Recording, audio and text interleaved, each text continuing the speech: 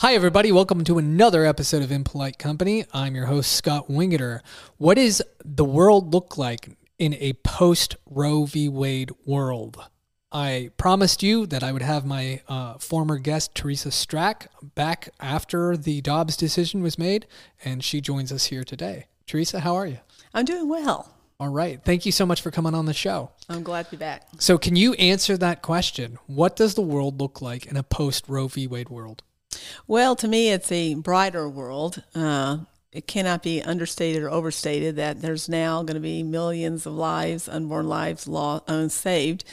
And, many women and men just saved from sometimes a lifetime of regret. So that's a great thing. It's a very fluid situation right now. So we're still really waiting. It's still so early to see exactly, what the landscape is going to look like. Right. Yeah. In fact, today we're filming, what is it? It's August 3rd. And so it's Wednesday. We had the Kansas primary yesterday.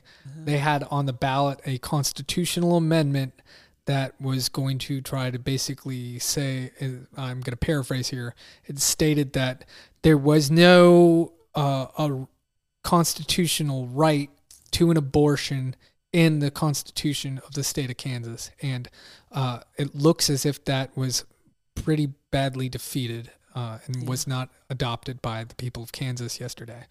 Thoughts on that? Well, I was very saddened. The projections early on was that the populace was strongly supportive of life and that it was going to pass. But there was a lot of money that flowed into Kansas. I saw one report, they said you couldn't hardly watch any television, listen to any radio, drive down any street without seeing a billboard and some sort of messaging. And the pro-abortion side outspent, the pro-life side. Ran a very effective campaign, apparently, and really totally flipped, the numbers. The voter turnout was also just huge. Right. And the other thing that I was looking at, and we were both discussing this prior to, Tim in the other room saying action, right? We were talking about it, and, this just came out, and we haven't had time to really do an in-depth analysis or anything like that. So, this is just our gut reaction to it. But from what I was able to sort of ascertain this morning reading about it, I question the idea of that amendment anyway. Not that, of course I'm pro-life and I'm against abortion, but, I don't know about the idea of affirming a negative in your state constitution. Why are we going to go out of our way to say that, no, actually there is no right to an abortion? You're saying, you're affirming a negative, and that seems tricky. And maybe that had a lot to do with, people voting no on this. Maybe they thought, oh, this is irrelevant now because of the Dobbs decision. Who knows? We have to wait for the analysis of that. But I know it for optics, the left is going to grab a hold of this and say, see, this is why Dobbs shouldn't have been decided. Where clearly the will of the American people is for abortion. And I think that that's a bunch of malarkey. What about you? Yeah, I think, like you said, the wording is always very important. I think also the timing was hurtful because, of course, they had to decide to put it as a referendum at whatever time they had to decide that prior. And little knowing that the decision would come down just really now, was that June 24th? So really only barely over 30 days since that decision. So emotions and misinformation right now are kind of running rampant. And so I think as things settle down, because, you're hearing wild accusations that women won't be treated for ectopic pregnancies. And, if you have a stillborn child, the doctor won't, deliver that already dead baby. Just really, just like I said, totally untrue statements and falsehood being made simply just to gin up fear. Right. And I think that, unfortunately, came into play with this. They were able to play on those fears, and there has not been enough time to dispel the untruth. Right. So I don't think this will necessarily be as potent of an issue and will resonate as much with the voters come November. At least that's what I'm hoping. Yeah, I'm hoping that as well. And The way I've been trying to describe this, and it's a victory, and it's something that we should celebrate, and it's great as it is. We won a battle, and there's still a whole nother war to win. We got to win in 50 states. Yeah. This, battle after battle after battle. And I mean, thank God we live in, the great state of Texas where, abortion is now illegal in most cases. But we have to take that fight as a pro-life community here in the United States to every state house, every governor's mansion all across this great country. Yeah. That's why I tell people, like with us, what we're all about is that heart and mind change. And that happens one conversation at a time. Mm-hmm. And so I'm telling folks, just because if you live here in Texas and we're a pro-life state, you have friends and family in Kansas, California, Colorado, New York, all those other states mm-hmm. that are going to still protect abortion. And so have those conversations, be bold again, know your own power, and know your power as an influencer among your family and friends, and have those conversations. We've got to continue to work on people's attitudes. I do believe, again, it's going to come down to a question of personhood as far as the legal aspect. Mm-hmm. And yes, we have to have the conversation state by state, but it most definitely is going to go right back to the Supreme Court. I guess your viewers might be aware that in Arizona, I don't know if I mentioned this in our previous podcast, mm-hmm. but Arizona just last year in 2021, they passed a law that identified and set personhood as beginning at the moment of conception, and that all civil rights accrued from that point. Well, Alito and Kavanaugh were trying to avoid having to deal with the issue of abortion. We'll send it back to the states. Mm-hmm. But yet already just a little over 24 hours after they released the Dobbs decision mm-hmm. on the Saturday following the Friday Dobbs decision, mm-hmm. ACLU in Arizona already filed suit mm-hmm. challenging that Arizona law because they recognize it's about personhood. Yeah. So that issue is already boomeranging right back to Supreme Court. So yes, state to state, but it's going to go right back to Supreme Court. Well, that's good. And I really think, from our previous discussion, that's where it belongs. As much of a victory as this Dobbs decision was, as it was a good thing that came out of it for sure. But it wasn't the best decision. Right. It could have been stronger, and it should have been stronger. I think I said this the last time I had you on. It's this simple. We hold these truths to be self-evident, that all men are created equal, that they're endowed by their Creator with certain unalienable rights. Among these are life, liberty, and the pursuit of happiness. That in order to secure these rights, governments are instituted among men, deriving the just powers from the consent of the governed. That's the purpose of government. Government is designed to protect the individual's rights, and to even entertain, even at the state level, this concept that a woman could, decide that she was going to murder her unborn child in utero, that is not the government doing its job. And I think when you read the Dobbs decision and you go in and you read the history that, Alito put in there, which was, I think, very well written, that has always been the case. That has always been something that the government, even going back to English common law, sought to do. If you intentionally murdered the baby inside your womb, you were going to be in some legal jeopardy there. Yes. I mean, that's just a basic, as you say, purpose of government. I love that quote from Thomas Jefferson. Again, I think I did say it the last time I was here, but I do love it. I want to reiterate now, and that's that he said, the care of human life and happiness and not their destruction is the first and only object of good government. So that is a fundamental right. So the question is, what is a person? So we are going to have to settle that. And Abraham Lincoln said with slavery, a nation divided cannot stand. We couldn't stand on the issue of slavery as a divided nation with two minds. We're not going to be able to stand on the basic issue of life with a divided mind. And like I said, the 14th Amendment states very clearly, no state shall deprive any person of life, liberty, and property. So we're going to have to decide that level, what is a person on a federal level, because it's a civil rights issue.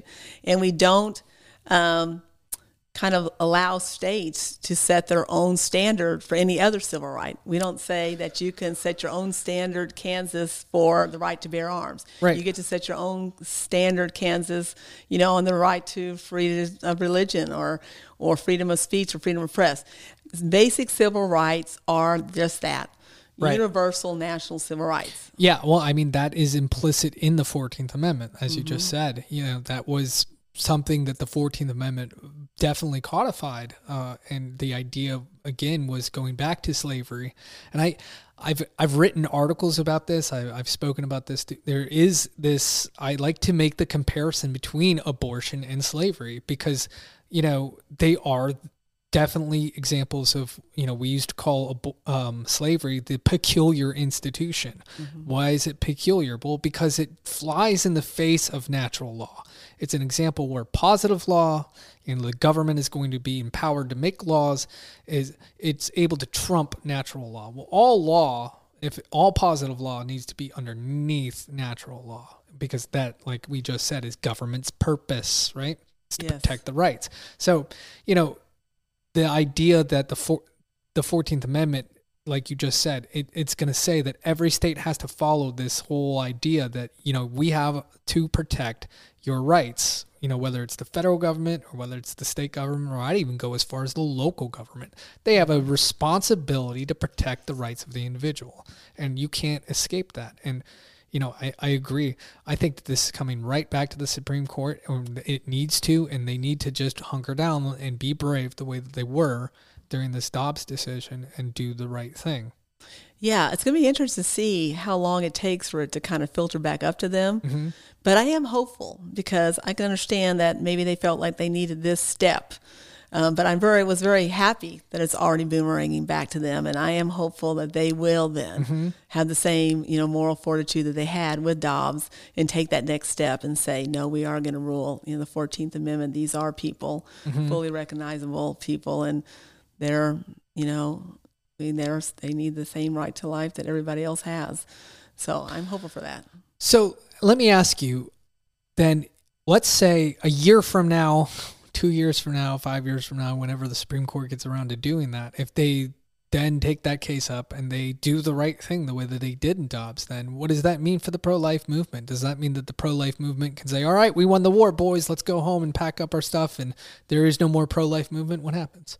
Well, there'll always be a pro-life movement just because all of our civil rights are always under attack. I mean, we still have a need for the NRA to protect our Second Amendment rights.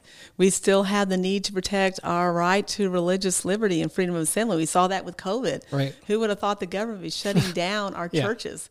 So, there'll always be a pro-life movement because that issue is always going to need to be addressed. And the pro-life movement, too, we were just talking before the camera started rolling. The pro-life movement is a lot broader than a lot of people realize. Would you like to opine on that a little bit? Well, it covers, like you said, a wide range because it started with the disrespect for life, with the unborn. But now, like I said, you've got a real disrespect for the handicapped. You have a disrespect for the elderly. And it covers a wide range of topics. As you and I, like I said, were talking, I was telling you about a young woman. She was 25 years old, healthy, vibrant, had 2 small children, and it had a massive epileptic episode and was in the hospital, and they were claiming, the medical staff, that she was brain dead, and then she actually was experiencing locked-in syndrome. So after a couple of days, she actually came back to consciousness. Oh man! And so she was actually hearing them pressuring her husband to allow them to do organ donation. Oh my God! And telling them that she's brain dead and this is for the greater good. So they weren't really valuing her individuality. That is they were looking at they were looking at the collective good. And their collective good balance scale said that it was better for her to be dead to help all these others. Right. Well, to me, that's a right to life issue because if we lose sight of the individual, we are each individuals. Yes. So then the collective is going to be hurt too because we're all going to suffer. That's absolutely correct. So how can people, if they want to get on board, if they want to help out your organization, Life First, how can they reach you? Well, they should go to our website, lifefirst.org, and then they'll find out what we're all about. There's all kinds of activities that they can get engaged with. They can always call me or call our ministry at 281-900-8209. We can have a further conversation. We actually are wanting to do a podcast. Yeah. So we would love them to go to our donate page and help us start to raise the funding for that. Mm-hmm. You know, the conversation has gone nationwide. Mm-hmm. And so we already have, through our When Does Life Begin social media campaign, we have a framework in place, a ministry outreach is in place to be part of the national conversation. But having a podcast such as you have would allow us a further opportunity to reach beyond the borders of Texas and impact those national conversations in the other states. This is such an important topic, and it, in a lot of ways, it's of course everybody that's listening to this podcast, watching it on YouTube. There's no escaping this right now. I wake up every day. I go to Real Clear Politics. I read all the headlines, and every single day I see something on there about the Roe v. Wade decision or the Dobbs decision or abortion or, it is inescapable right now in the body politic. And I think that this is a great time for you to step out as an organization and get something like this going, to have that conversation with people and have a place where people that are really laser focused on this issue can go to get the truth. So I'm really looking forward to seeing what you guys are able to do on that podcast. Well, thank you. Could I have just a moment? Do we have time for me to tell about our monthly meeting coming up on August? The ones that are in this area, Conroe, Texas, Woodlands area. We're actually going to be featuring 3 ministries. A lot of people know about the pregnancy care centers. One of the indictments against the pro-life movement or people who don't support abortion is, what about the women? You don't care about the women. And what about the babies after they're born? Well, there's that whole network, of course, of pregnancy care centers, which far outnumber the abortion centers. But there's also other tiers of aid. And we're going to spotlight 3 different ministries: the Gabriel Project, Embrace Grace, and then Loveline, a new ministry that was started by Abby Johnson recently. Oh, awesome. Yeah. So we're going to let people know about that. I always say that, compassion is best expressed individually. So we need frameworks in place, through the government to help people, but really we need to take ownership again. Be aware of the resources in your community that can help a young woman that you come aware of who has an unplanned pregnancy. Think about yourself. What can I do? What can my family do? What can my church do? So this meeting will just give them maybe some resources that they'll have at the ready. It drives me crazy that the left is able to look at us, and of course this is an ignorant thing to say, but I hear it a lot. They come up with this idea that you're conservative and you're a Republican, and so you don't like helping people. No, I'm a conservative and I'm a Republican. You're just mad at me because I don't want the government to be the ones that are helping people. Folks, that's not the government's job. That's the job of the church. All right. And if you're a believer, then you have an obligation to love your neighbors. You love yourself, and help out folks. There's nothing wrong with that. And I think I've never met a true conservative that would disagree with that. Yes. We are all about charity. We're all about helping out folks. We just don't want the government doing it. Yes, exactly. And I've seen statistics that show that, statistically, Republicans actually give more charitable giving than Democrats do. Yeah. People can look that up. And one of the ministries that I mentioned, Embrace Grace, that is actually their specific focus. They want to have churches be the first place people go to, when women...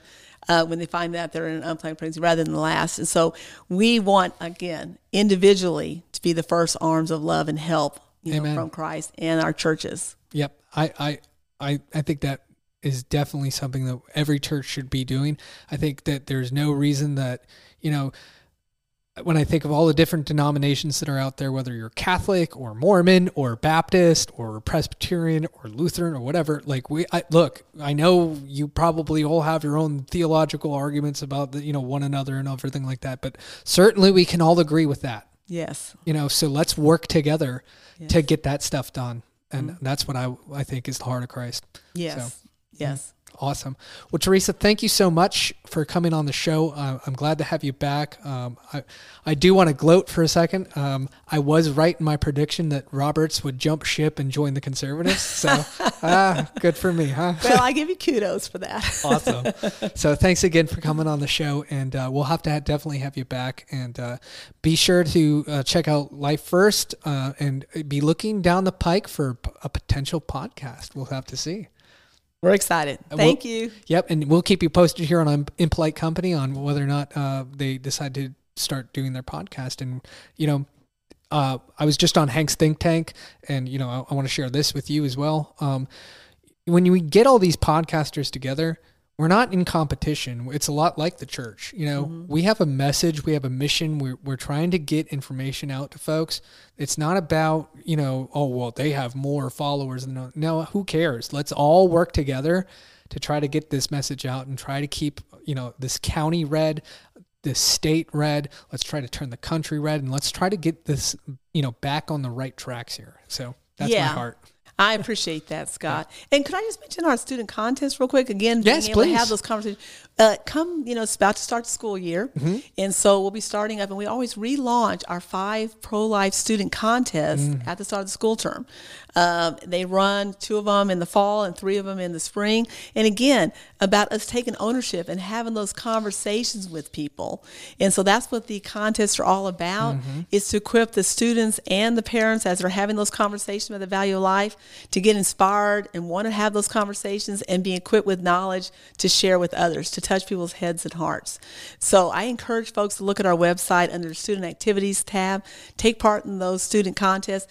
All the contests have great cash prizes. Most of them are $1,000. That's another active thing that people can do now with the Dobbs return to, again, get that attitude change that will sweep across our whole nation. Amen. Awesome. Well, Teresa, I want to thank you one last time for coming on the show. This was, an excellent opportunity to have you back. And, again, we'll have to have you on again in the future. We'd like to thank the Dockline Studios for hosting us once again and providing us this great space. In fact, if you are looking to do a podcast, or if you want to up your local business here in Montgomery County, why don't you check out the Dockline? The Dockline provides all of the sort of things that you would need to accomplish that task, whether it's online presence, digital media marketing. We have all of your marketing needs. You can check us out at thedockline.com, and check out our new website, thedocklinestudios.com, as well, for all of your new Dockline Studios podcast productions, just like this show here, Impolite Company. We have a whole bunch of other shows that are going to be coming out, and I think you guys are really going to like it. Thank you so much. Teresa, thanks again. Thank you, Scott. All right. Please come back and check us out for our next episode of Impolite Company. We'll see you then. Thanks. Thanks for listening to Impolite Company, presented by The Dockline. If you like what you heard, be sure to rate our podcast and leave a 5-star review for us.